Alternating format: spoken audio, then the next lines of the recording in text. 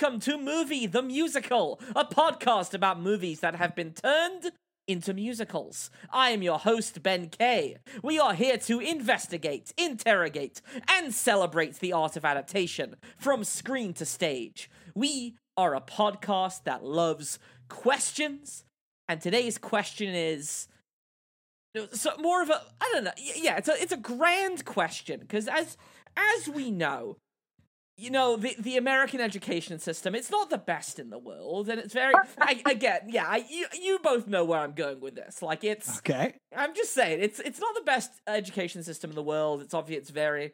Don't even get me started on the reason why my school district is making national news. Basically, they're mad that schools are teaching anti-racism. How dare they? But no, so the point is, why wasn't it taught in our schools that the Russian Revolution in the early 1900s, it wasn't caused by social and economic unrest against the monarch, the reigning monarchs, but it was actually caused by Rasputin and his evil, creepy green demons. That is historically accurate. And Bartok... Well, how involved was Bartok, really? How much credit do we really want to give him?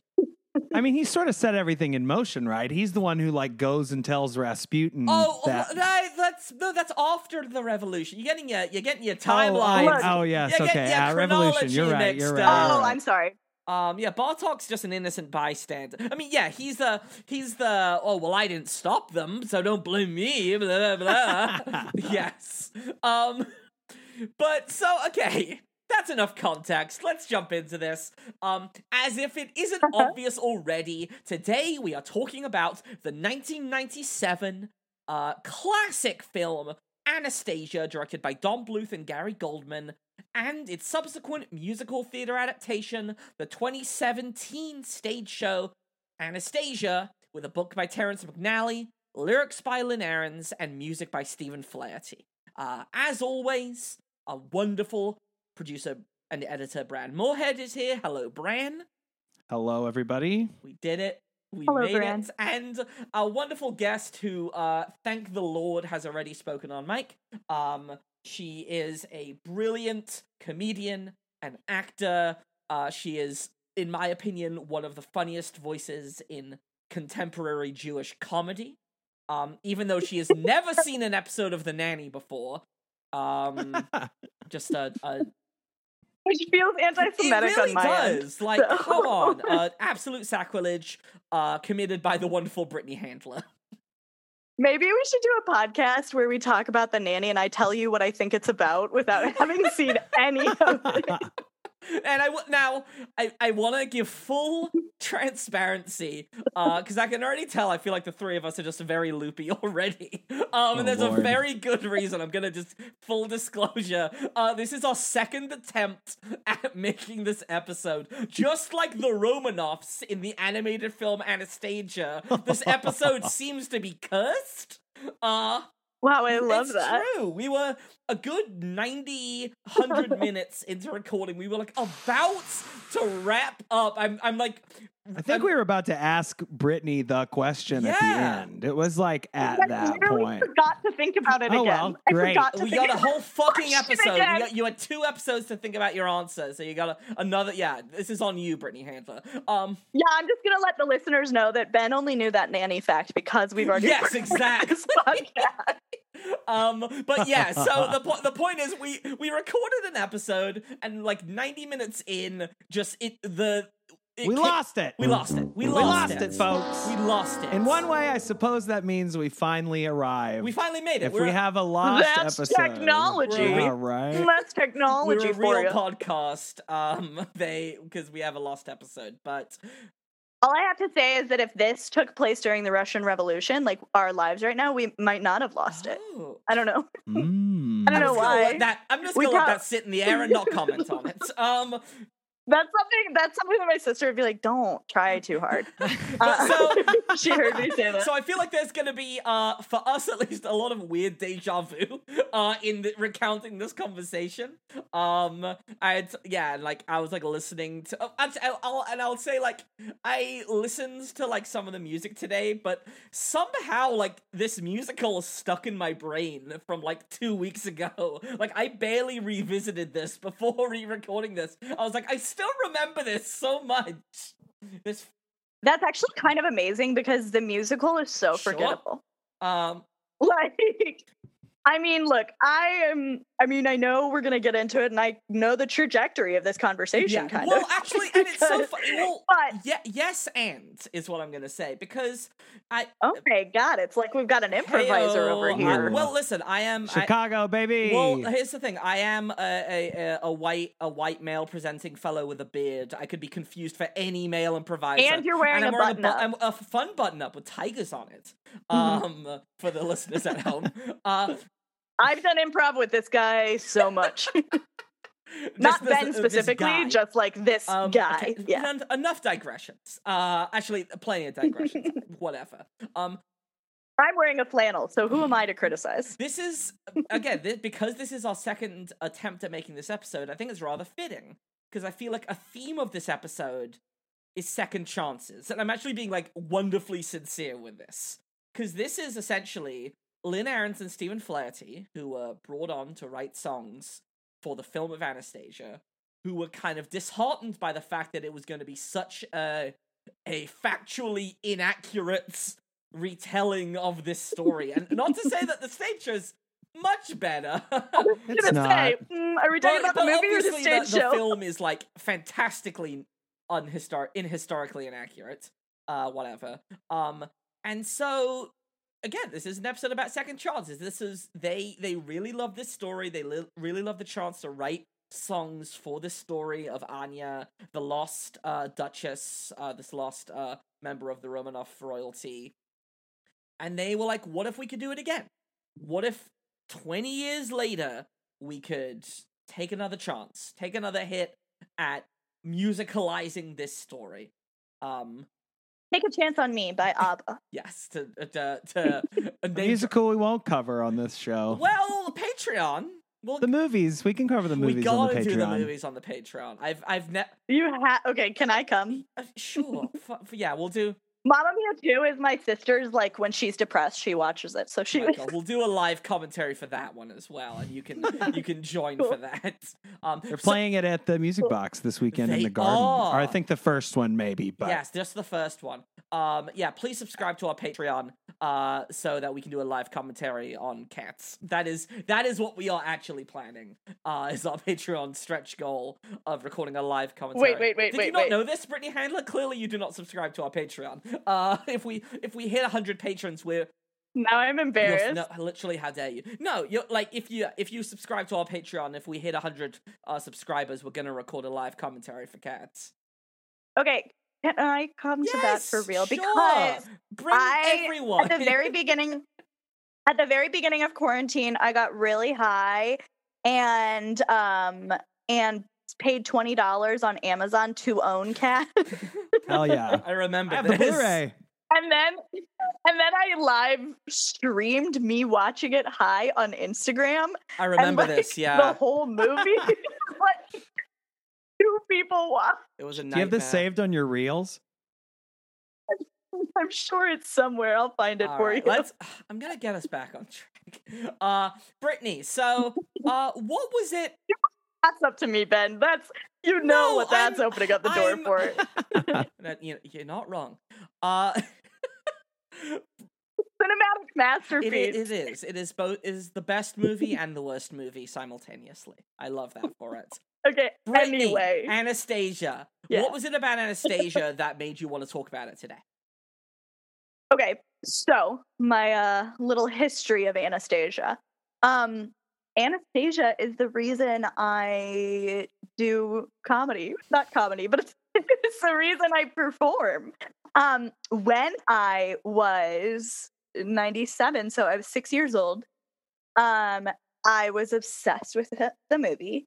I would make my mom watch it with me multiple times a week. And like I knew all the choreography, I knew all the songs. I would like the Journey to the Past choreography. I still kind of know a little bit. Like when I watched the movie recently, I was like, oh yeah, amazing. I remember this. And one day my mom was like, do you want to take voice lessons? Like, you love singing. Do you want to take voice lessons? And I was like, my voice is fine. So I haven't changed at all since Amazing. 6. And my mom was like, no, here's what voice lessons are. And she was like, it's like singing Yeah. lessons, whatever. And so I started taking voice lessons, and then like a month into taking voice lessons at 6 years old, a month into taking voice lessons, my voice teacher was like, my mom is like real hardcore Jewish mom, like letting her kids follow their dreams no matter what. Absolutely. So like a month into taking voice lessons, my voice teacher was like, there's a musical that like I know about. Do you want to audition for it? And it was like a community theater. It was a community theater production of Annie Warbucks, Sure. which is the sequel to Annie. Sure. And I was like, okay, sure. And I auditioned, and that was the first musical I ever my did, and the rest gosh. history, And this baby. is why you are a Broadway musical theater sensation, of course. I was Freckles the orphan. They wrote an orphan in for me. That's how talented Okay, you were. I actually- They created a character for actually- you. I made it sound a lot cooler than it was. They wanted more kids in the show than they could have, so they wrote a few extra Oh orphans. my god. But I was Freckles. So you That was have a my personal name. history with Anastasia, and I do, and you know what? I have a little memento of my own Please. to show the fans. So I forget that this is a podcast, so they can't see. But for the fans at home, I'm pulling out my own version of the music Hell box yeah. that Anastasia's grandma gives her in the movie, which is how they like eventually find each other, whatever. And I had a locket that I wore every day, and it opened it like her locket does in the movie. And it's, I don't know if you can hear it, but it sings Hold it up to your the microphone. song. Can you hear it through the mic? Like you hear barely. Yeah, not really. That's okay though. It's the song, right? Well, yeah, Bran, here you can add Once Upon a December instrumental. Perfect. Yes. For the- Yeah, we can do to that. make it the real Why don't you experience. just send me a file of you singing it a cappella, and I'll put it there as underscore. A. Okay, cool. They're I not would love joking, that. Brittany. I think you have to do it. You think I'm not going to follow through on a bit? I'm Please. just saying. Actually, I'm gonna just do this now because this is the thing that while we're in show and tell mode. So Oh yeah, I you do have have show a and show tell. and tell. And again, they do not sponsor us. But I do love them. The wonderful company Super Yaki, who makes various pieces of apparel and T-shirts. They made this hat I'm wearing right now that declares that Josie and the Pussycats is the greatest movie of all time. Is what the hat says. that I'm Best wearing. movie ever. Yeah. And what they like to do is they include old trading cards in their items when you order from them. So they send along. You have bar talk. I got some Anastasia yes. playing cards. Wait, I had these We're when I gonna was a do a kid. live on ASMR unboxing. on Amazing. Wait, we have to talk. If we're doing ASMR, we have to talk. so Yes. to be opening the packet. Wait, I have. Do you these. have the on you now? I don't. No. But I definitely had these when I was a kid.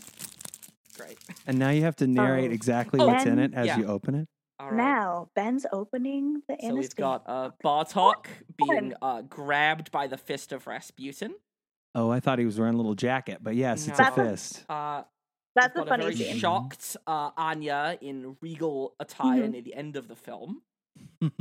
Yeah, that's when they're fighting on the We've bridge. got Dmitri in I don't know where is he in like a boiler room? The fuck is this?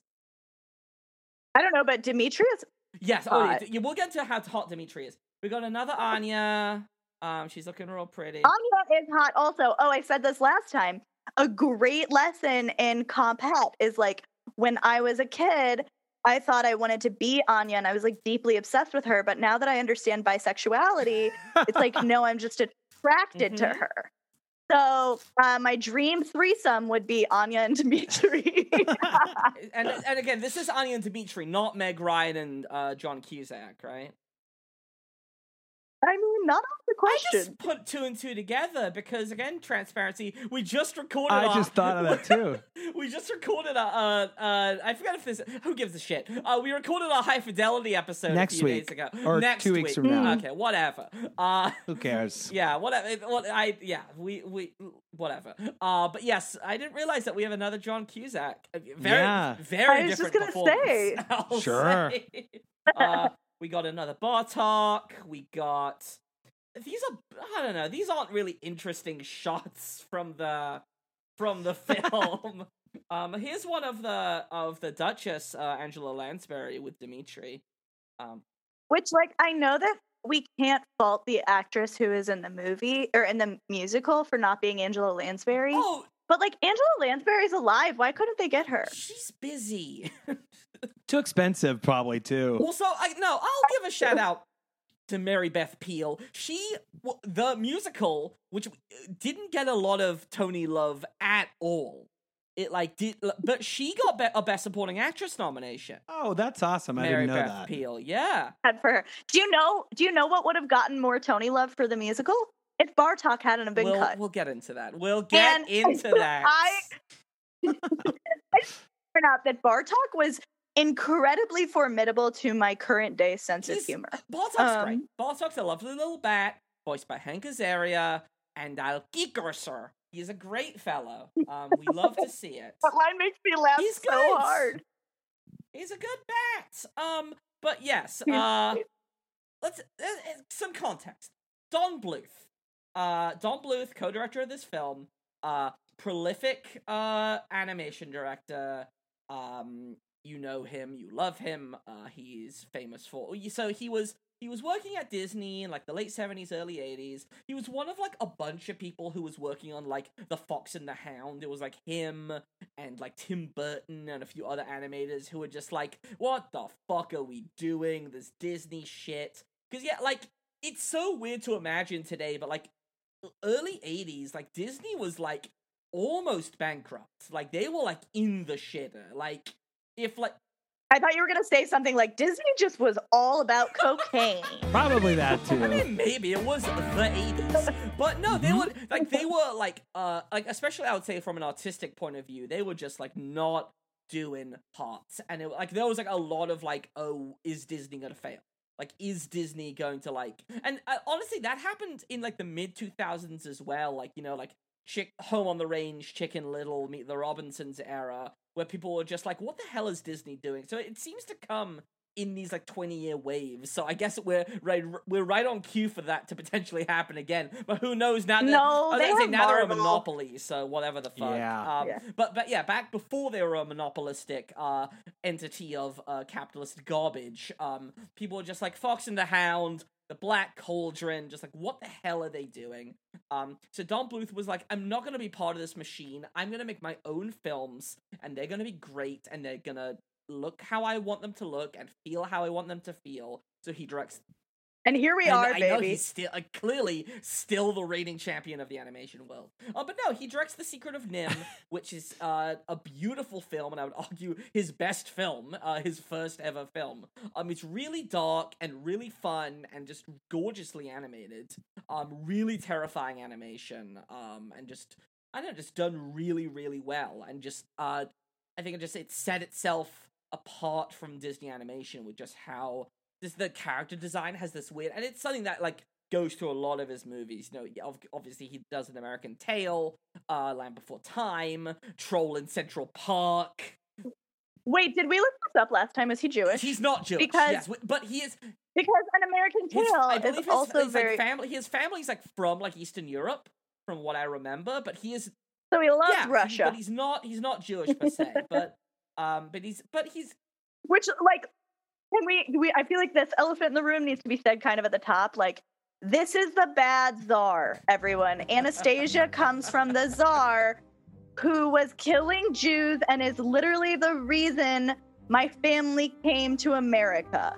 They came because of the pogroms caused by Anastasia's dad. So, like, putting that out there, they suck. No, okay, I love that. And I believe all czars are bastards. All czars are... ACAB. Hey. ASAP. ASAP. But But you gotta get the TZ, so it's like a Exab. tab. But this ties in with the Fiddler on the Roof universe, right? It Oh, does. right, they're in the same. yes. It's the FCU, the Fiddler Cinematic Universe. Fiddler theatrical universe. Yeah.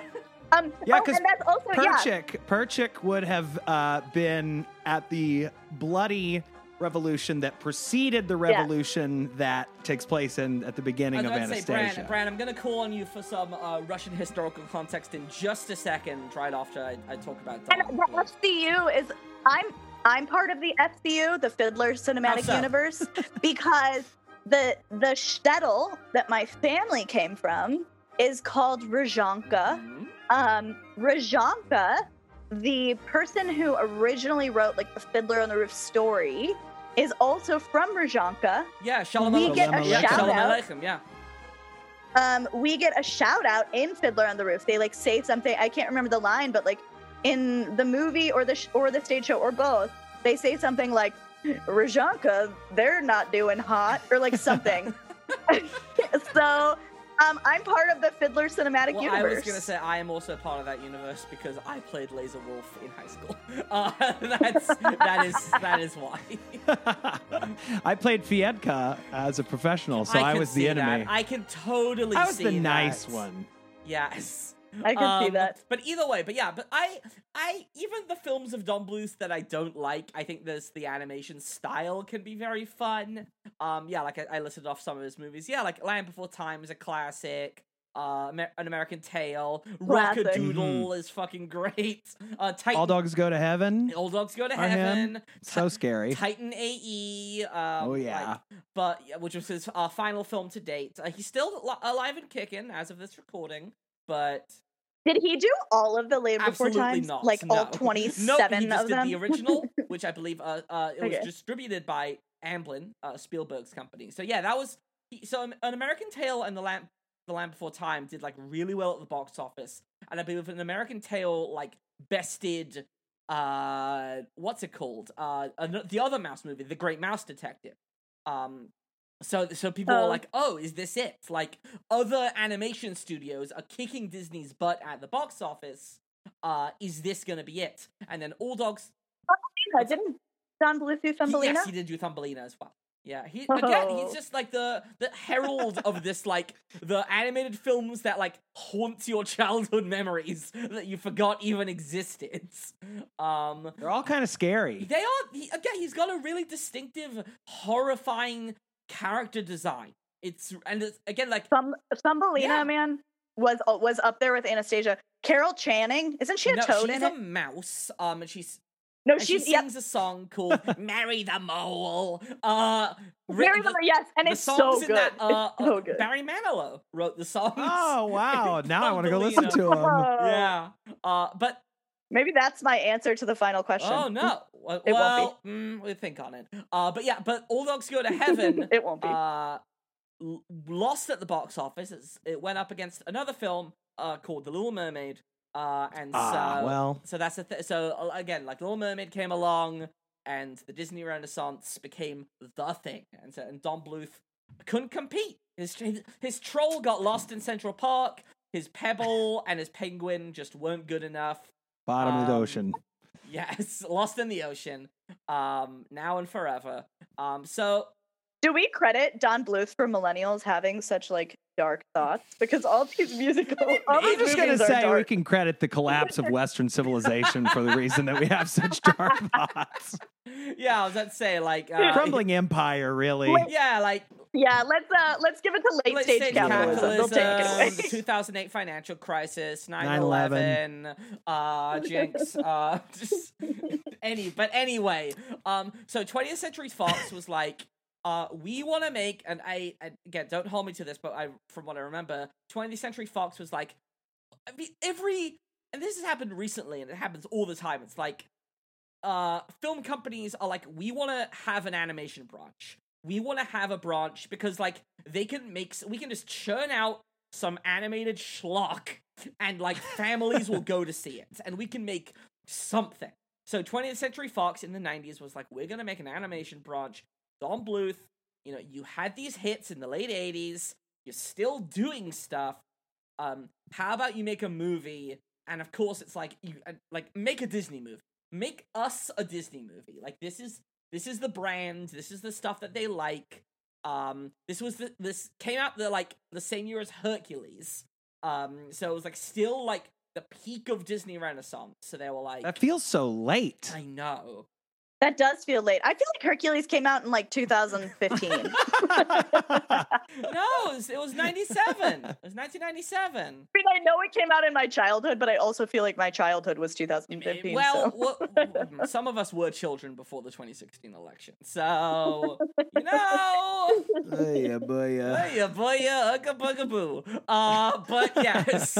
But either way, so he was like, okay, great. So we're gonna make this Disney film, Anastasia, and the irony, of course, is that 20th Century Fox now belongs to Disney. So Anastasia is grandfathered into being a Disney film, which really makes me sad for Anya that she wasn't a part of the all the Disney princess merch that exists, Sure. right? Because now in theory she is a Disney Sure. princess. But when you go to Disney World and you buy a Disney princess thing, it doesn't have her I used to on be that proud stickler motherfucker who was like, well, actually, Anastasia isn't a Disney film. And now it's like, well, ish. It is. Who else didn't they just add somebody else as well because of a purchase they made? Well, like Princess Leia? I don't know. Well, there's that, I guess. Princess Leia has been added. Not what I was thinking, but sure. You know what? I think it was Groot. Yeah. But so... And she looks great. So Anastasia, which is based on this myth/historical event. So yeah, like I said, Rasputin and his demons. No. So, the forces of economic unrest post World War I, along with social unrest and the working class rising up against the monarchs and the Romanov monarch family in Russia, led to the Russian Revolution in 1917, I believe. Bran, would you like to give us a little bit of sort of the actual historical context and the actual history of this event? Sure. So this was Nicholas II was, as he's lovingly called, Nicky in the stage show. He is not loving. He's not loving. He killed a lot of Jews and also other people. This was also in the wake of the Japanese-Russo War, which sort of decimated the country's money and supplies and didn't really, sort of just ended in a stalemate. And this is all, as Ben said, right immediately post-World War I, and post the first Bolshevik Revolution in 1905, where Perchik from Fiddler on the Roof would have been hanging out. The unrest never really stops, and the what was called Bloody Sunday, that 1905 sort of sparking event, was a bunch of royal troops, or Royal Imperial Guard and Cossacks opened fire on unarmed protesters that was mostly made of college students, working people, and members of the clergy. And that really galvanized the rest of the working people and students on the side of these sort of more radical individuals. And then it was barely 13 years later, right after the opening of this movie, that Nicholas II abdicated the throne officially. The whole family was taken to Siberia, where they were held for 3 weeks or something, and then all killed. And supposedly at the siege of the palace, and whenever they were fleeing to Siberia, is whenever this mythical daughter, Anastasia, escaped to Europe to blah, blah, blah, and the events of the movie. I thought also was interesting is that Nicholas II's wife was a great-granddaughter of Queen Victoria. Oh, okay. And that was sort of one of those marriages, to unify monarchies. Yeah. Mm-hmm. And great, cool. And yeah, great. And she hated Russia, and she thought it was a backwards podunk country, and she wanted nothing to do with it, and really looked down on the citizens, and therefore they really hated her, or more than they already hated the monarchy. Oh, dang. And Rasputin was her personal spiritual advisor, and he was sort of looked at as a heretic by the rest of the Russian Orthodox Church because of all these weird things he did. He was rumored to like have crazy like tantric sex orgies, and I like to think he and is it Alexandria or Alexandra? I can't remember. Whatever.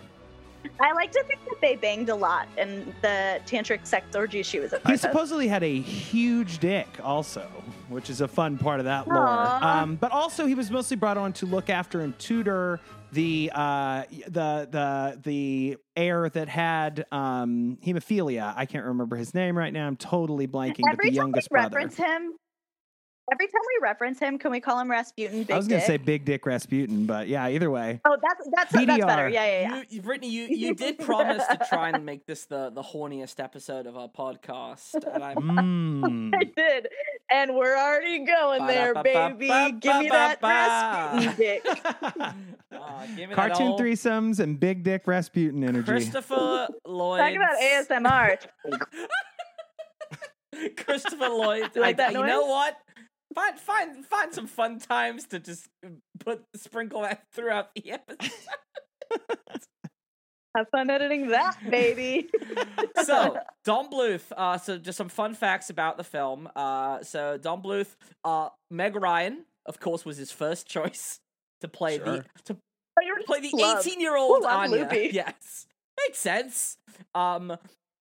He loved the idea of having this evil Rasputin and the evil Bartok Bat sidekick. Like he was all about, and you can tell, and this is something that I also really want to get into, because the animation in this film is kind of unhinged. It's kind of all over the place.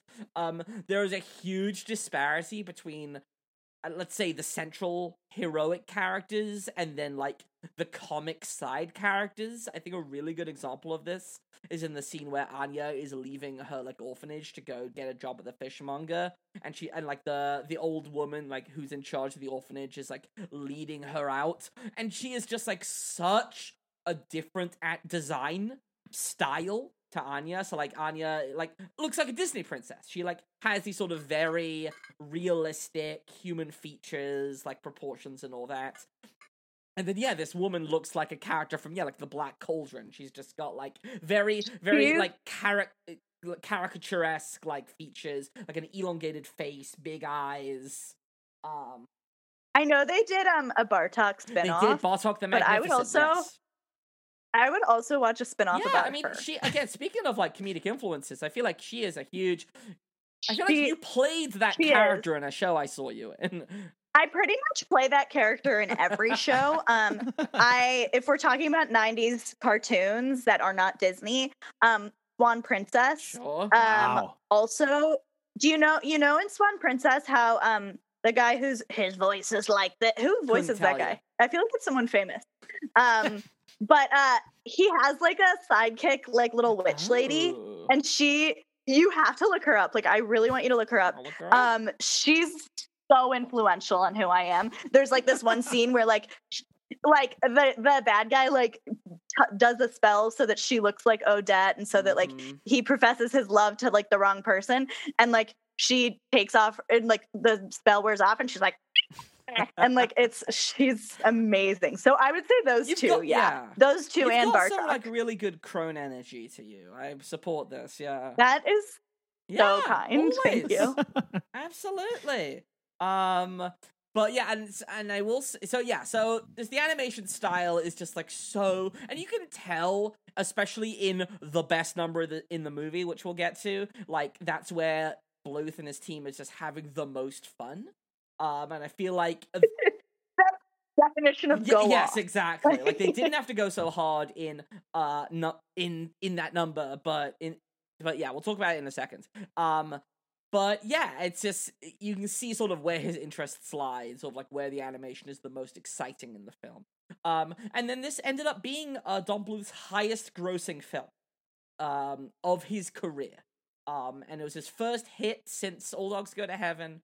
And then he made Titan AE, and everyone was like, "No, thank you." And then he has not made. Except me. Yeah, I haven't seen. I liked it. I gotta watch it. I haven't seen it. Watch it. It's probably not good. I liked it then, though. I don't know. It's There's like blue guys. Matt Damon's in it with that mushroom haircut. which Dimitri has. Pretty much the same haircut. Jim Hawkins has it in Treasure Planet. It was just Milo has it in uh, Atlantis. Yeah. Oh, Atlantis. That's who I was thinking of. And honestly, like I said, hot. I dug it. I was into it. Dug it or dig it? Are you still into it?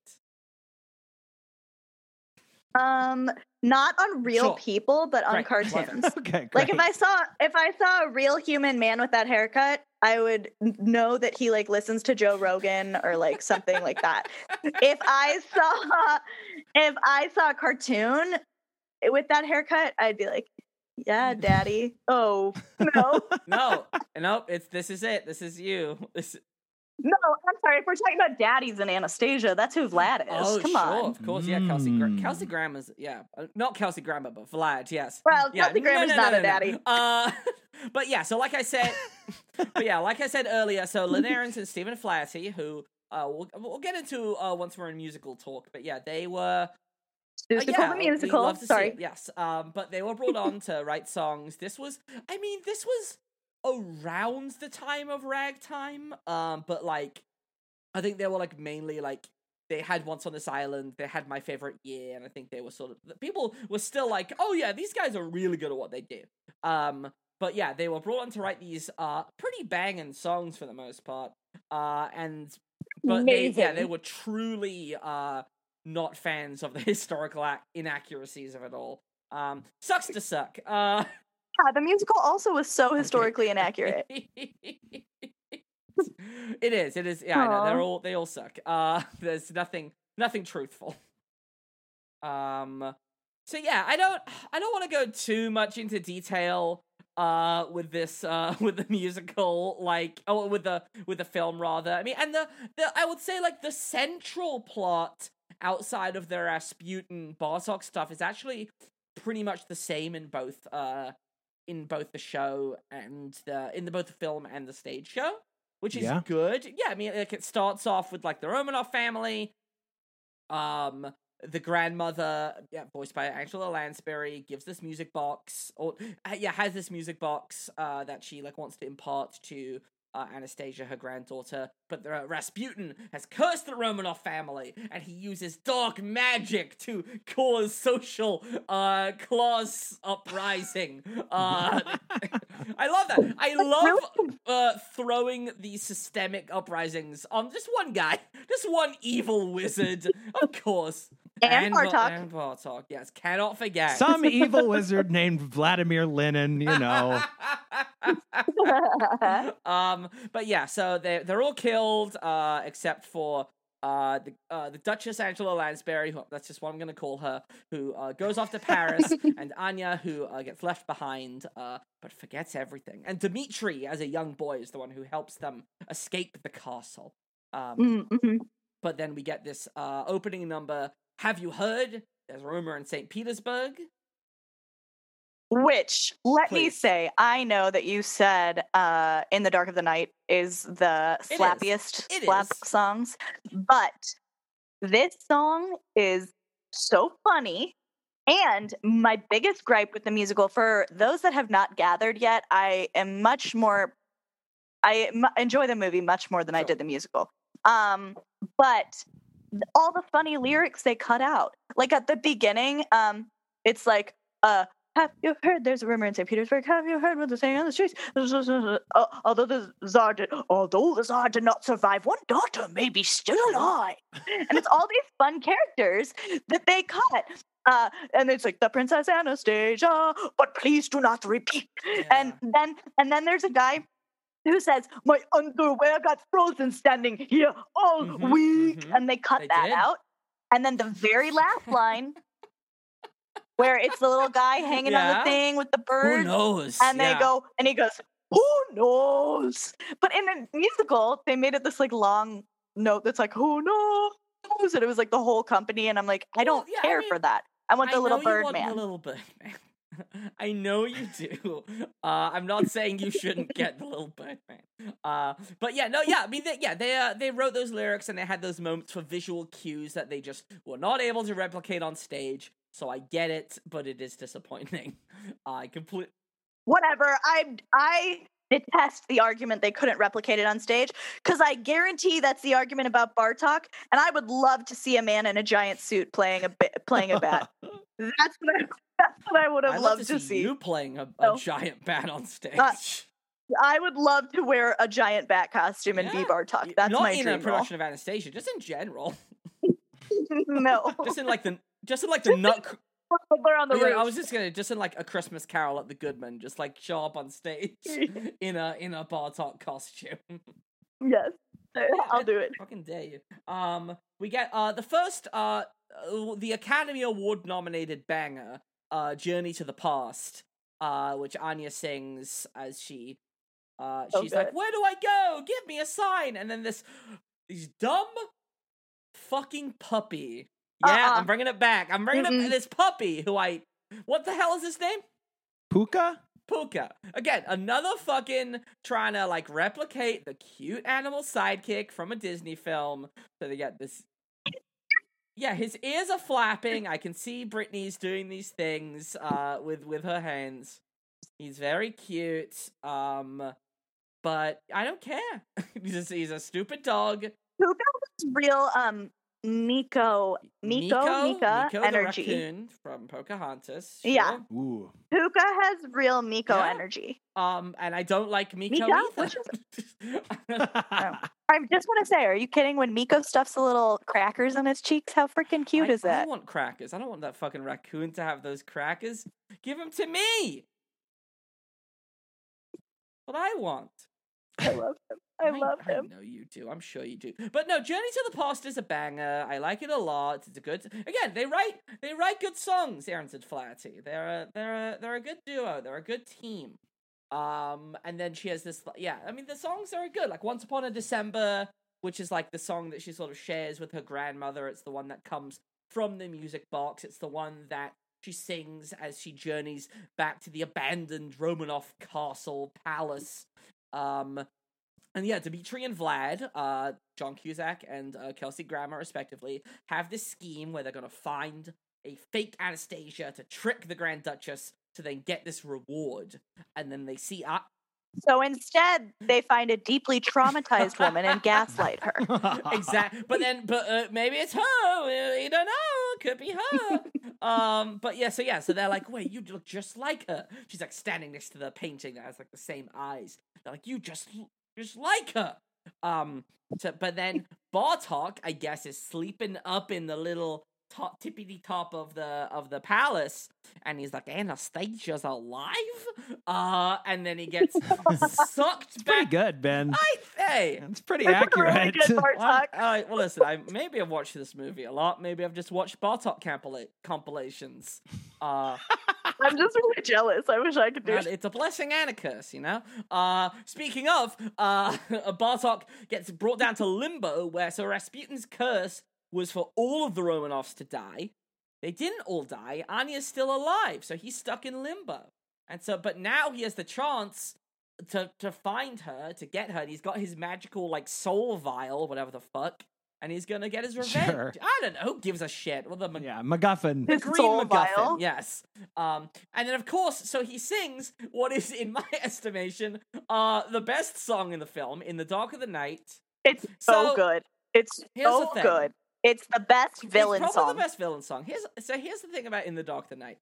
It sounds like a Jim Steinman song. Jim Steinman, of course, is the late great songwriter who pretty much wrote all of Meatloaf's hits. He wrote like the entire Bad Out of Hell album. He wrote I Would Do Anything for Love. Jesus Christ, Total Eclipse of the Heart.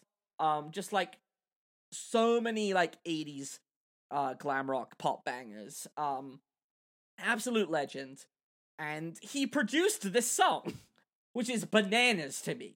They're not only, like, it has that energy, and it's like, oh, yeah. I only found out, like, It does. while I was doing research for this, that he produced this thing, which is kind of brilliant. And I'm just a sucker for that. I'm just sucker for Jim Steinman. May he rest like a bat out of hell. I don't know where the hell he is. Hey, there you go. There we go. I tied it in somehow. Very recently deceased, right? Like a month ago. I'll tell you, He died the first day. He passed away when we were. The first time we tried to record this is when he died. What a cursed day that was. Seriously.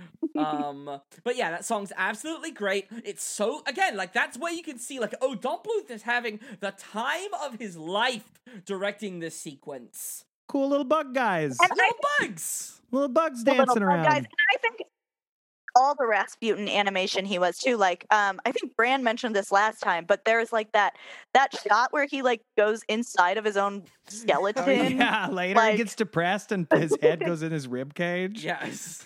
Yeah, and so he's like decomposing like for most of the film. It's his like lips fall like down into his beard. beard. So Yes. funny. I've never rooted for a villain the way I have for Rasputin. I think he's my favorite villain. And he's voiced by Christopher Lloyd. Does a great job. Christopher Lloyd does not sing for In the Dark of the Night. It's voiced by Jim Cummings, the incomparable voice actor who again does a pretty spot on Christopher Lloyd impression. But yeah, so many fucking demons, so many fun bugs, just an absolute banger of a song. And it was cut from the stage show. It's literally the best song they cut. And I just don't understand why Rasputin and Bartok had to be cut from the stage show. I do not. They wanted it to be more quote unquote historically accurate. They didn't want the magic in the show. And make they didn't want that. They wanted it to be a completely I'm doing air quotes, down to earth, realistic version of this story. I know you don't agree. I'm not saying that it's better. I mean, I think there's more interesting elements, and I admire what they were going for. I admire that they were trying to do something new. But I completely get that it wasn't as it wasn't what you wanted. That's fine, Brittany Handler. It was just so far from what made everything about the movie good because here's the thing. One thing, like when I was a kid and I loved this movie so much, I like loved like Anya, I loved the love story, I loved like all that, like whatever. But like I really didn't realize how much I loved the Rasputin and Bartok aspect until they were not in it. Do you think there's Rasputin and Bartok /fic? Oh yeah. Okay. 100%. Okay, well, Big Dick Rasputin, and it like probably comes off and comes back on because his body like just all comes apart, you know. Oh my god, that would have been such a fun thing for Don Bluth to animate. Hey, maybe he did secretly, like under. I don't know how that works. He's able to suck his own dick because his giant dick comes off because he's exactly. Yeah, Rasputin auditioned to be in Short Bus. Whatever. Whatever. That's my reference that maybe some listeners will get. Anyway. Then I guess the quote-unquote fun thing about this is that it's both the Anastasia story, but it's also like a kind of weird My Fair Lady riff. So it's like we're gonna teach this young girl like how to be a proper like Russian duchess, piece of Russian royalty. So we get the song like Learn to Do It, which is the big sort of like teach you how to do that. I don't know. That was Consider Yourself from Oliver. But yeah, and Kelsey Grammer got a nice voice. Questionable politics. He's got a very nice voice. Kelsey Grammer.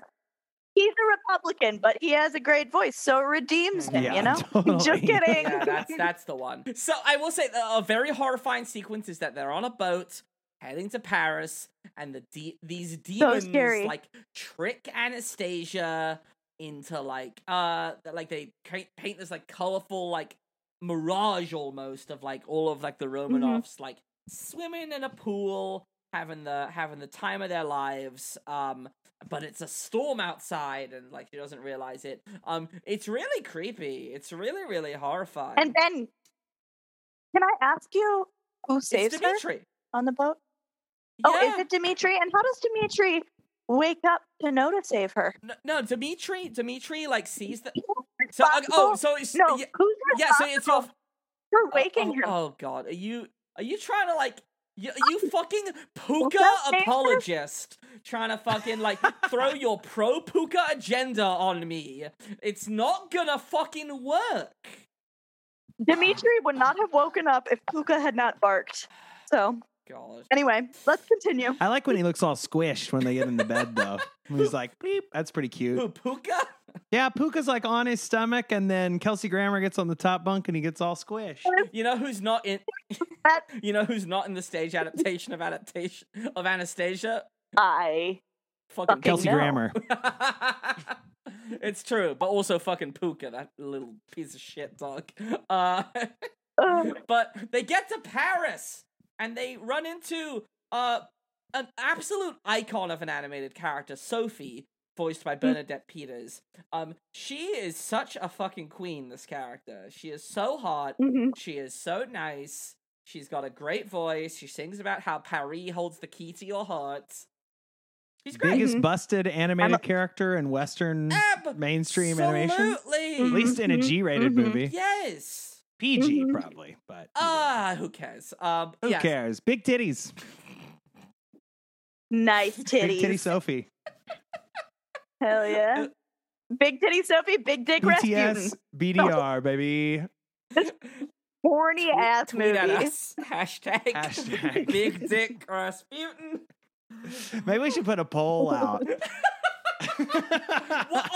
Asking what? Wait, Asking what? Big Dick Ren? Rasputin Like, if you would or rather- Big Titty Sophie. Or big That's titty it. Sophie. Who'd you rather Or fuck? or a third option, both. Or yeah, sure. I do like in I do like in Paris Holds the Key to Your Heart, where they're dancing through the pointillist paintings. I think that's a very nice sequence. But Her little flapper outfit was the Yeah. cutest. Oh, yeah. I'm in love fucking with it. cute. I will say, so I feel like you were talking about sort of like your absolute hatred for the stage show before, and I will say I feel like I didn't really pin this at the top of this episode, but I will say just as a whole, Anastasia the film, I think it's fine. Like I know that you love it, and I think there is stuff that I like about it, but I will just like say this in general for the listeners at home as well. I think this movie is okay. I think it is not like a masterpiece of musical filmmaking or animated filmmaking. I think that like I said, like the animation is kind of all over the place. I think the storytelling's a little all over the place. I think Meg Ryan is kind of fantastically miscast as Anastasia. Actually, I was thinking about this. You were talking about like Don Bluth coming out of like the 80s and all that. It actually makes a lot of sense that they cast Meg Ryan because she was like the rom-com queen, I right? get it. I understand why. You get it. I never made that connection. Sure. That like that's why. Yeah. But yes, I don't know. So yeah, that's just me saying that. But yeah, so Angela Lansbury is like, I'm done. I've seen all these fucking like women pretend to be Anastasia. I'm over it. No, goodbye, no thank you. But then Anya shows up, and they like she tries to like see her at this like, what is it, like a Cinderella ballet opera thing?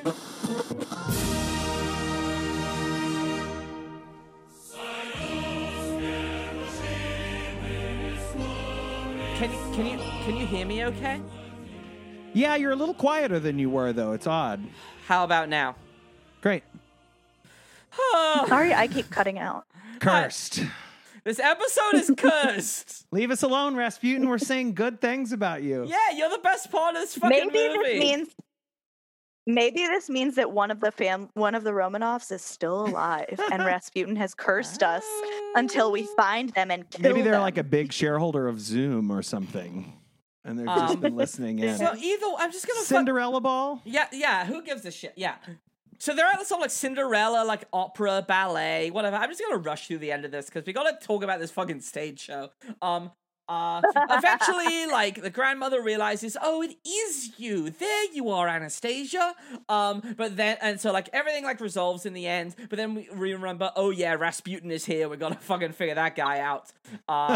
So he lures, again, fucking Puka. Puka's the one who distracts Anastasia to leave. So your fucking precious dog friend is an asshole who nearly kills Anastasia. But saved her from jumping Well, off ain't a boat. that a kick in the so- face? And then Rasputin tries to kill her.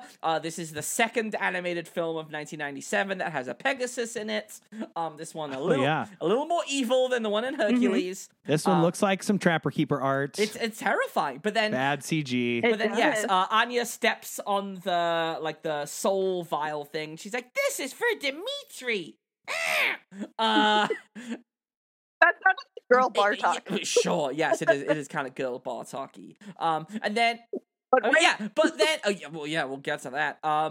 But then Rasputin dies in a really horrifying way. Here's what's up. I wrote this down specifically. He melts. He melts. He turns into a skeleton. The skeleton turns into dust. The dust blows away in the wind. Nightmarish. It's like the end of the third Indiana Jones movie. Exactly. Holy Grail. Yeah. I wanted for Rasputin, and he would have appreciated that his death happened. I think that so way. too. He would have appreciated that. But Anya's like, you know what? I don't want to be part of the monarchy. I'm just gonna dance on a boat with my new love, Dimitri. And then, of course, we get a nice shot of Bartok, who meets a lovely lady bat, and we know that the bat is female because it is pink and has boobs. Because of her huge Yeah. Who is titties. this? Sophie? She's got this bat's got. She had like long eyelashes too, probably. Yeah, it's again. Yeah. It's like you can't think It's a that. classic. You can't think that Bartok likes a boy bat. We gotta fucking code this shit that it's a girl bat. Hashtag girl bat.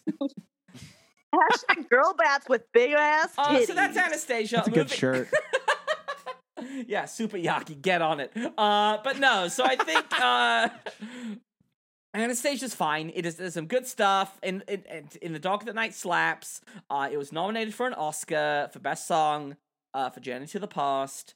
It did not win. Hercules' Go the Distance was also nominated for Best Song, and but that also did not win. Of course, Wasn't it? yep, it was My Heart Will Go On from Titanic. Which I would say in the Dark of the Night is better. Wow. Sorry, Celine. Bold, hot take Wow. from Brittany Handler. I mean, that's certainly not Celine Sorry. Dion's best song. Exactly. So, Anastasia, 20 years later, creators were like, let's do this again. Like the future episode of Movie the Musical, let's try this take on Anastasia again. Let's see what we can get. Trying to be more accurate. So Lynn Ahrens and Stephen Flaherty are writing songs again. They get their old pal Terrence McNally, who wrote the book for Ragtime. They bring him on to write the book for this show. And yeah, so like I said, Lynn Ahrens and Stephen Flaherty. I mean, yeah, Once on This Island, Ragtime, Seussical. Thank you. I was afraid you were gonna skip it. How could you? Notice Me, Horton. Note it. You gotta. So wait, okay. Notice Me, Horton. My bat mitzvah project was I organized a touring show and we went around to nursing homes Wow. and performed for them. And we did it for like 2 years. It was called Kids Who Amazing. Care. And my little sister, and I would sing one of the songs we would do for them was Notice Me, Aw. Horton. And she had this little elephant visor. Oh. She's 5 years younger than me, so I was 13. I can't do math, whatever that makes her. And 8. But it did take that long to do the math. So she had this little elephant visor, and she'd be like, over and over, clover by clover. And I had this like purple leotard with this elaborate ass boa. It's very Anyway, cute. I Adorable. Do love that. I have lots of Seussical's a Seussical fun stories. show. Seussical's a very, very fun show. We could talk for hours about that show, but we're not going to because we have to talk about Anastasia, the Broadway musical. Everyone's favorite character. We'll get to the best character in Anastasia the musical. My favorite character. But yeah, so they wanted to. Oh, and I will say this. So this is, of course, yeah, it is based on the 1997 animated film, but it is also semi-inspired by the 1956 film Anastasia, directed by Anatol Litvak, starring Ingrid Bergman, which sort of has similar realistic elements to this. So it's like they wanted it to be like a very classy version of this story, I suppose, but it's Was the movie based on that movie? Like the animated Not movie? directly. I think they were both pulled from the Anastasia myth, or the Anastasia like historical event. Yeah. But like I don't know. It was yeah. They it's all a weird conglomerate of like history and fact and fiction and myth and More fiction. lots of fiction. A lot of fiction. But yeah, so they tried the show tried out at Hartford Stage a few months before Broadway, directed by Hartford, yeah, I think Hartford Stage, yeah, directed by the artistic director Darko Trezniak, who is famous for directing A Gentleman's Guide to Love and Murder on Broadway, which he won a Tony Award for. It was interesting because this is like, we talk about nostalgia a lot in the show. Like that's sort of like baked into the premise, right? People's nostalgia for the film properties that are being adapted and sort of how a lot of these properties a lot of these properties are sort of banking on that nostalgia, right? They're like, oh, we want you remembering this film to sort of fuel you buying tickets and fueling you to want to see this thing. And it's interesting because it's like, oh, obviously that's the same here, right? We have the Brittany Handlers of the world who love this film as a child, who are gonna pay top dollar to come see this thing on Broadway. But then there's the thing of like, oh, well, they're gonna come see it, but then they're gonna see it and like, yeah, they'll be like, where the fuck's Bartok? Where the hell is In the Dark of the Night?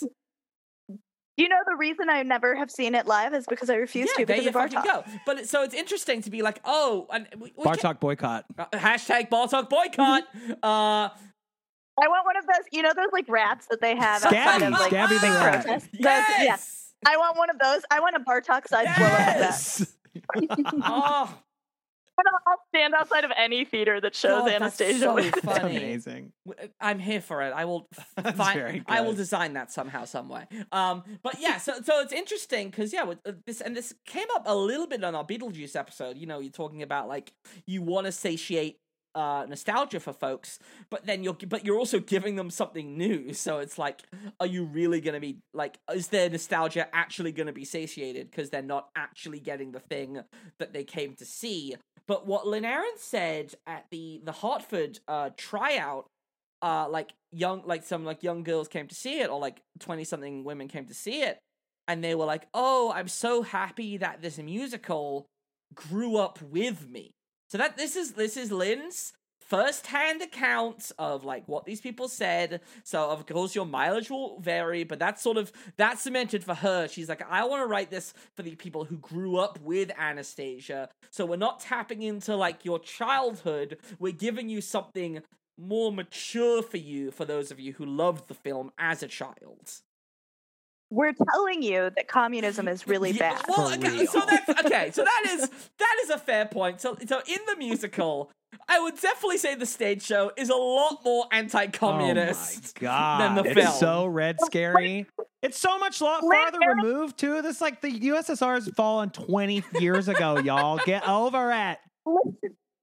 Parents was like, we want you to grow up with movie and embrace capitalism. Yes. It's so, yeah, there's so much more, like, so essentially what happens is, because it's fascinating. So yeah, like I said, it's pretty much the same. The story for the most part is pretty much the same. The basics of Anya's story is pretty much the same. The A plot, for sure. Yes, the A plot is very much the same.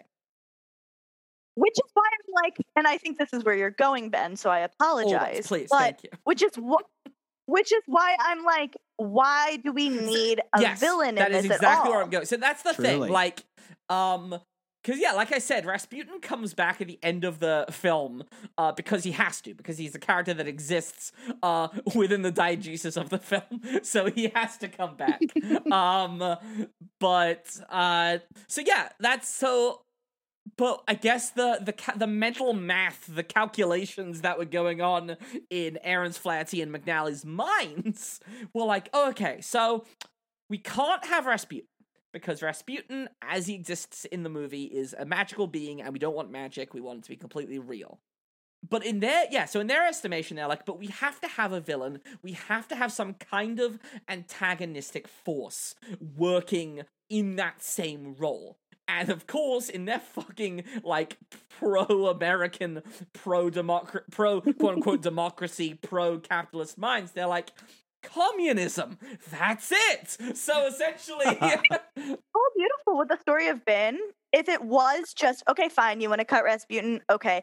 But if it's just about this young woman who lost who she was, and she finds that again. And it's so, wow, well, it's so beautiful. funny because it would actually be an even more mature story to just not even have a villain Absolutely. character, but instead. Especially for like young Yeah. girls who grew up with it, to be like, oh, like you're all you need, like find yourself, whatever, like amazing. Because I found myself since that animated I would movie hope came so. out. Fucking 20 years, you're a different person than you were when you were, well, like 6. Or how I don't think I am. But anyway. But so yeah, so the villain is his name is Gleb. His name is Gleb. Oh yeah, Gleb. How could you? I keep forgetting his name. I was waiting for it. I was waiting for it. So here's the thing about Gleb. Gleb is Gleb. Yeah, I just love saying it. Gleb. Gleb. It sounds like a body function. Like Gleb. It's a good. It's kind of a good vocal warm up, honestly. Like Gleb. because you start. It's like uses every side of your tongue. You know, gleb, Gleb, gleb, gleb. Yeah, and I think we said this last time, but it's a very onomatopoeic name. I think Gleb. it is. Ooh, it's like you get hit in the gut. Gleb.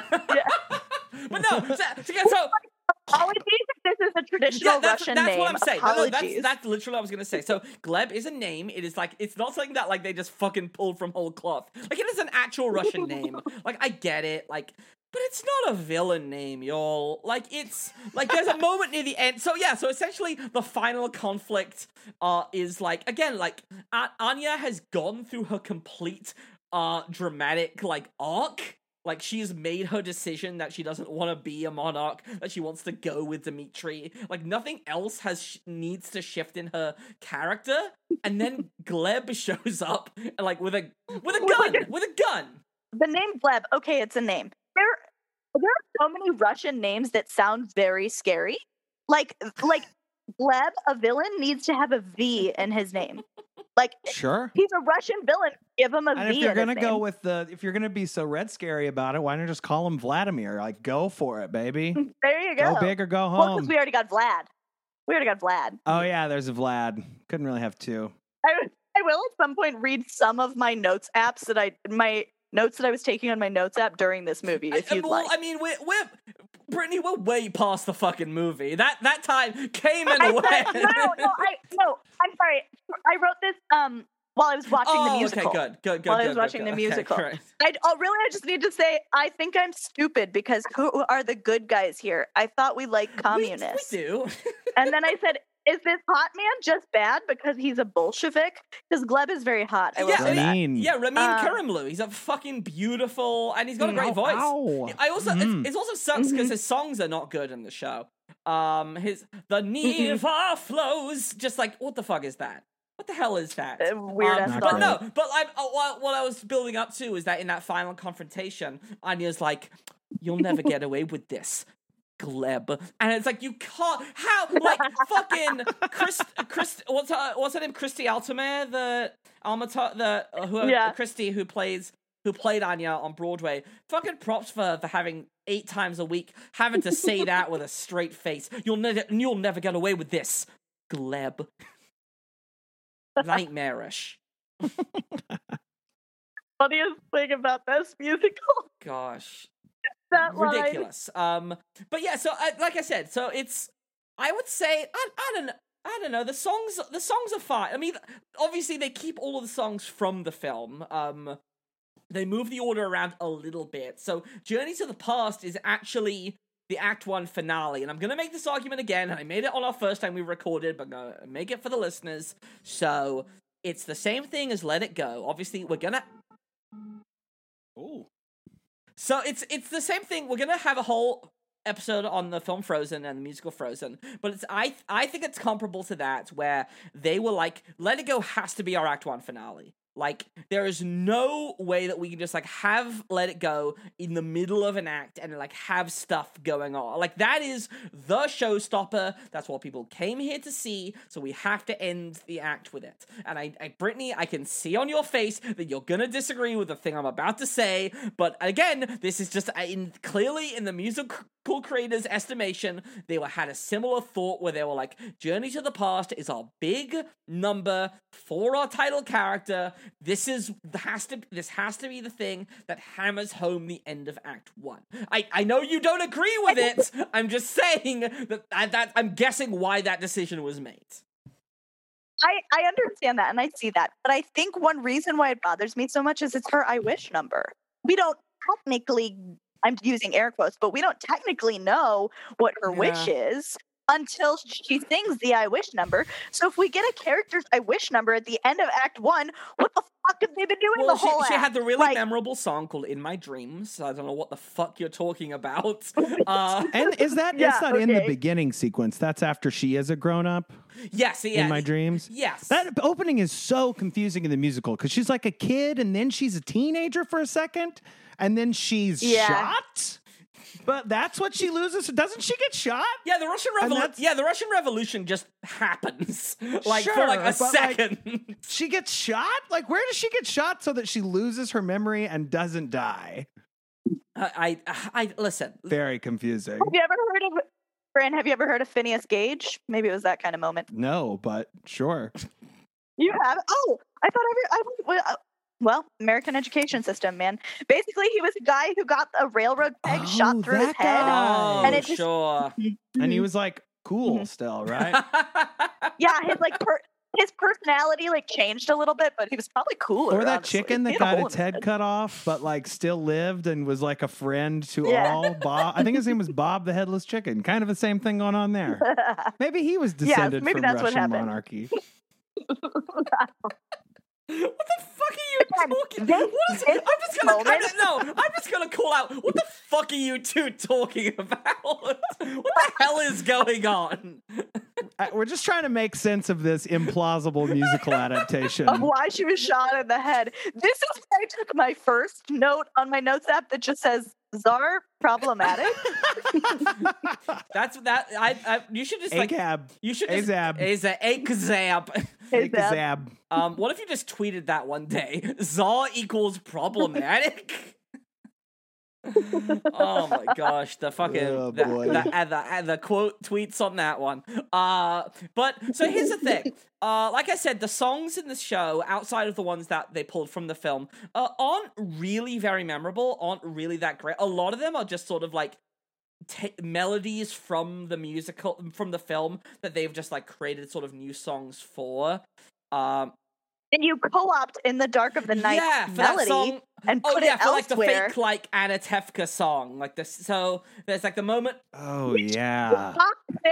It's the literal opposite of Anna Tefka. Anna Tefka, they're like talking about how they love this place. That this Tsar is killing them. Yeah. It's literally the opposite of Anna Tefka. The song where they're like about to leave like Russia to go to Paris, and they sing the song called like "Stay I Pray You," and it still has that like da da da da da da da da da. That's like the melody from In the Dark of the Night, and that's like the only remnant of In the Dark of the Night. Like, if you're gonna have your villain character Gleb, at least like use In the Dark of the Night, and like I don't know, like again, Aarons and Flatty, they're talented motherfuckers. I'm sure they could have found a way to like give him like a villain song with a little oomph with that melody. I want In the Dark of the Night exactly as is, but Gleb does it. They don't change anything about the lyrics, the song. Yeah. I was once the most mystical man in all Russia. Were you, Gleb? When did that happen? Tell us more. When the royals betrayed me, they made a mistake. Whoa. What the fuck are you talking about, Gleb? I will say, the only song... cause yeah, like, even fucking, like, they give, the Duchess, like, the song called, like, Close the Door. Again, like, all these songs went, like, in one ear and out the other. It's really sad, again, because, like, I like Aarons and Flaherty. They are good at what they do, clearly. But, like, just the songs that they wrote for the stage show are just, like, they are so serviceable in a really forgetful way, which is really sad. The only one that really stuck for me, which even like dramaturgically, I don't think it's a great song, but I just like it just compositionally, is My Petersburg. It's the one that like Dimitri sings in Act 1, where he's singing about My Petersburg. But like it's also, but again, it's hot musical theater boy singing a song. yeah, it is hot musical theater boy singing a song, and I think he does a great job with it. And I've listened to it on repeat a lot, and I think it's a nice song, and that's that on that. But everything else is really unmemorable. But yeah, and I would say the biggest thing is just like the complete sort of like overt anti-communism of it all. There's like the moment where they're like on the car, like riding to Paris, and they're like, oh, well, everyone is equal now, blah. And it's like, I would fucking hope so, you asshole. Like, ooh, they're kicking out all the intellectuals. Ugh. It's like, well, that's how they were the first country into space. That's definitely what they did. But also, totally. listen, go on, Brett. There's definitely a line in there. It has something to do with like first class or something, like on the train. Like I feel like there was something about like maybe I had a fever dream about something else, but I feel like there was some like line that was about like, oh, we're not even allowed to sit in first class anymore or something. What was this a fever dream or did this happen? No, I think that's maybe when they're waiting at the train station. I think you're right. Yeah, I think and you I'm like, are right. It's like some ensemble. It's like, yeah, there is no first class anymore, you idiot. You missed the whole point. I'm like, that's good. Yeah, But it would be one thing if it was even, I mean, the musical's not even, and this is classic like American Red Scare stuff. It's not even anti-communist. It's just anti-Russia as the Soviet Union. It's not even intelligent enough to be like pro-capitalist or anything. It's just like, we know that those are the bad guys in James Bond movies in the 80s. Get out of here. And also, like, again, it's like a whole thing of like, oh, well, like this very specific government's like who was dictatorial in the way they run. It's because they were fucking like authoritarian arseholes. It's not because of communism. You fucking dingbat. Yeah. Yeah. That was later. Yeah. And that's that on that. It was going pretty good at this point. Part of me wonders if like so the musical came out in 2017, right? It sure So did. like wonders if like, you know, all of the, oh my god, you guys, I'm so tired. Putin, that's his name. Yep. all this Putin Donald Trump stuff was like kind of popular then. So part of me wonders if they're like, oh, Russia is the bad guy again. Oh my god, you're probably so right. Yeah. Ugh, that's And, even like, it was more like, annoying. No, you're absolutely right. Gleb stole the election, y'all. Stop the Gleb! Stop the Gleb! Gleb is just QAnon. Yeah, Glebanon. for real. Yeah, it's Glebanon. The Gleb is coming. Oh my god! Losing my mind with all this gleb.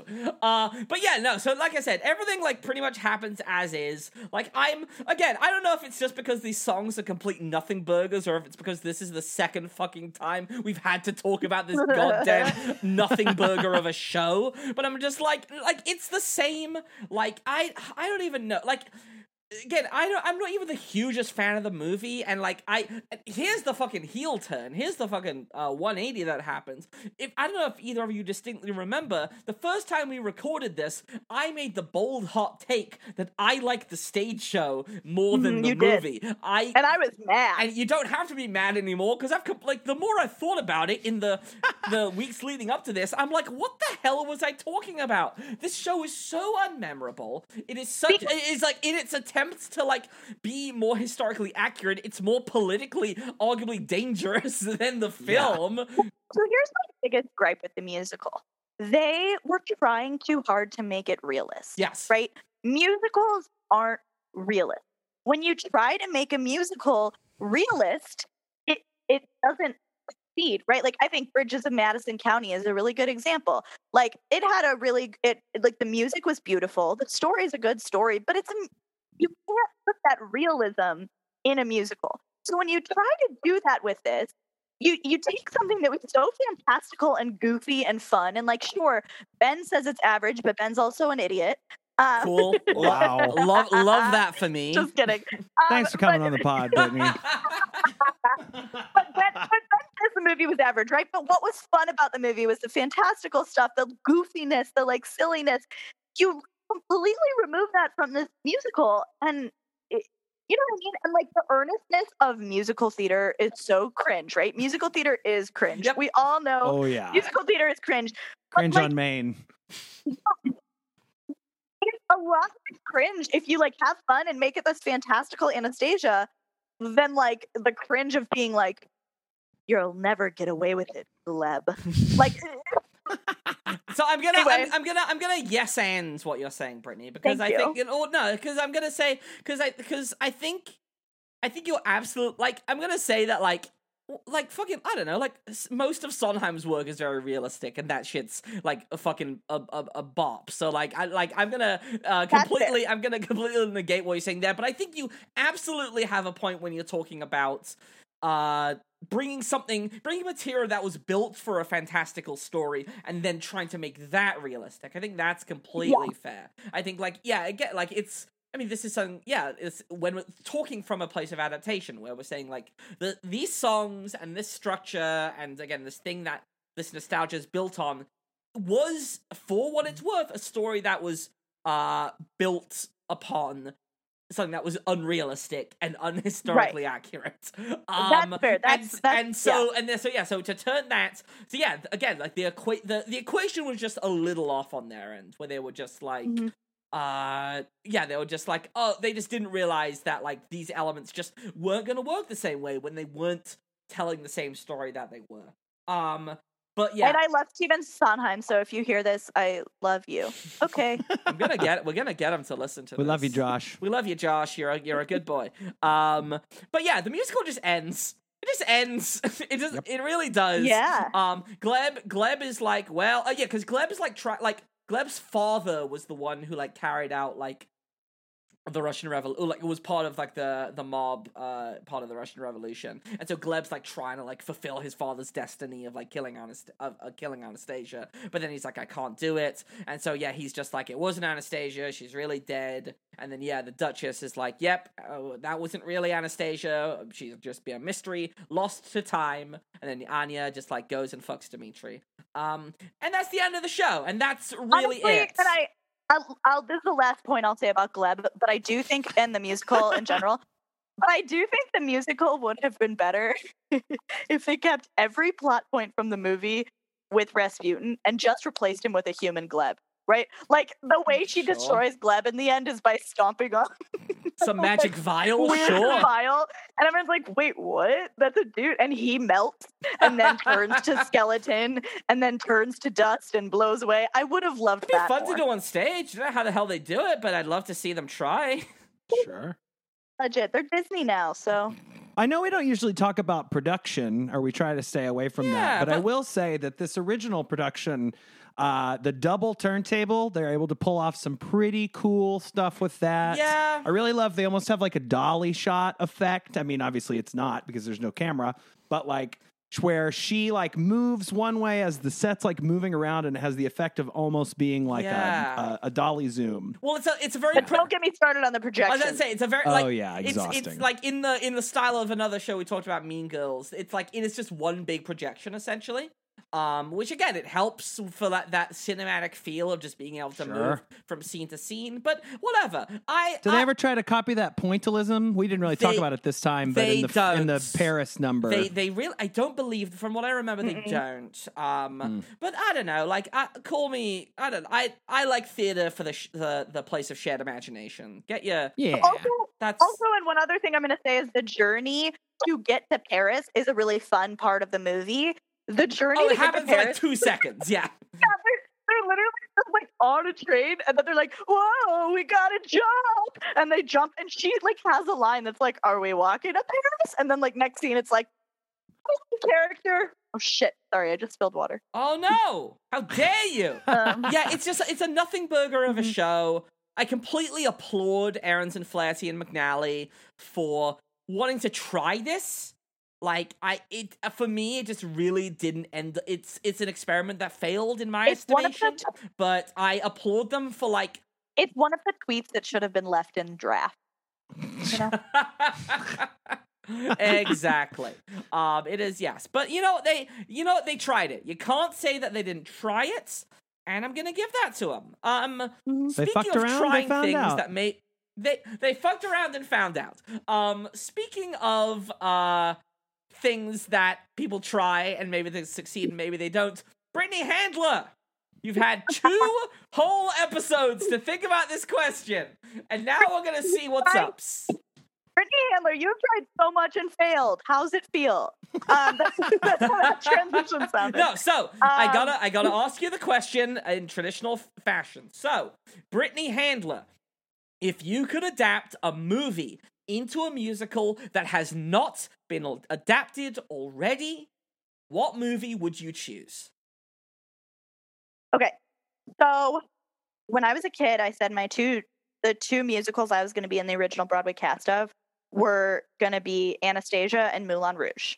I have failed at both of those because they have both been made Yes. into musicals. When I was thinking on this question, I was trying to come up with a rom-com because my favorite movie to musical adaptation is Legally Blonde. And I feel like that's a pretty popular opinion. Yeah, I would say so. Sure. I think I have 2 that I thought about. Either, because I was trying to think of my favorite rom-com. I play this game with people, and I'd love to hear your guys' answers too. If an alien came to Earth and was like, "What's a rom-com?" What movie would you show them? Harry Met actually, Sally. Yes, I was just gonna Quintessential. say that. That's usually my answer. But here are my. Actually, I have 3. Here are my 3. Bridget Jones. How to Lose a Guy in 10 Days, Okay. and 13 Going on 30. Those are not my 3. Ooh. Those are not my 3 that I would show to an alien. Those are my 3 that I want to see as musicals. Oh, okay. Okay, I those are all good answers. I'm gonna give you that. Jones? I think someone is trying to make a Bridget Jones musical. Are they? I would believe it. I think someone is trying to make a Bridget Jones's Diary musical. Mm-hmm. Yes, it is currently being adapted into a musical. I just want the creative team of Legally Blonde on board with it because I am not a huge, I don't love movie to musical that much. I think a lot of times, at least more recently, they Sure. don't do a great job of it. I think, thinking back older, they definitely do, but recently they just haven't, and I just don't love them. So I really just need that creative team on board because the way that Legally Blonde, boy, I'm so good, Have you listened to Heathers? Heathers is good as well. Heathers is also very good. Because that's Larry O'Keefe, who is one of the Legally Blonde folks. I think what makes these really good movie to musicals, right, is exactly what Anastasia did not do. They really embrace the campiness of the movie and take that campiness and up it because they're putting it on stage. And what is more campy than a Broadway musical? So they take that campiness and they lean so hard into it. And that's another reason why I think that this one really was a nothing burger of a musical, is because it truly was just they got rid of all the camp. So any camp. I like your answers. I like where your head is at. Brittany Handler, so grateful that you're able to join us for this truly cursed episode of this. Gleb. Brittany. Is there anything that you would like to plug to our wonderful listeners? Please follow me on Twitter. I haven't gone viral a year and a half into quarantine, and that makes me feel like a failure. So not only follow me on Twitter, but make me go viral. My Twitter is Can I Get a Handler? Because my last name's Handler. Yep. You can follow me on Instagram if you want hot pictures of me in my underwear. My Instagram's Brittany Handler. Sucks. Y'all are gonna follow me on Instagram because you want underwear pics, and you're not gonna follow me on Twitter. Hey, the Twitter follow's good. I will back that up. Yeah. Thank you. 2 out of 3 are real gems. You got some it's pretty good. Brittany, you got some damn good tweets. Truly, so much. There are a few that I'm mad that have not gone viral, but it's okay. No, you are genuinely one of the funniest people I know. So grateful to have you on here. I will say nice things about you any day of the week, even Shabbos. So nice, even on the day of rest. Even on the day of rest, I will. But don't turn on the light. I'm great. Don't you dare. I'm so glad. I'm gonna fucking end this thing so that we can break the curse of Rasputin. I want to thank Bran Moorhead for producing and editing the show. I want to thank each and every one of you for listening. I want to thank Emily Harrington for our artwork. I want to thank M. Modaf and Josh Stanley for our kick-ass theme song. If you like this show, I hope you do, you should rate us, review us, and subscribe wherever you listen to your podcasts. You can follow us on Instagram and Twitter at Movie the Musical. And like I said earlier in the episode, we have a Patreon. If you go to patreon.com/moviethemusical, you could become a monthly member for as little as $3 a month, because we are a triple threat podcast. Not only will you support this wonderful show, you will also get wonderful bonus content where we talk about musicals that have been adapted into movies. It is a fun time over there, and if we hit 100 monthly patrons, we will record a live commentary on the film Cats that apparently Brittany is going to invite. I swear to God, if I'm not included on it, I'll cancel y'all. That oh god, not again. That's all the time we have. Keep on singing. #Big Dick Rasputin. Blab!